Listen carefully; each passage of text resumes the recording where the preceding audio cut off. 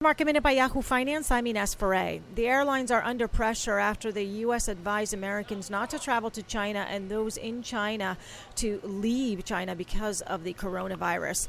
Also, Delta Airlines announced it was canceling its flights to China from February 6th through April 30th.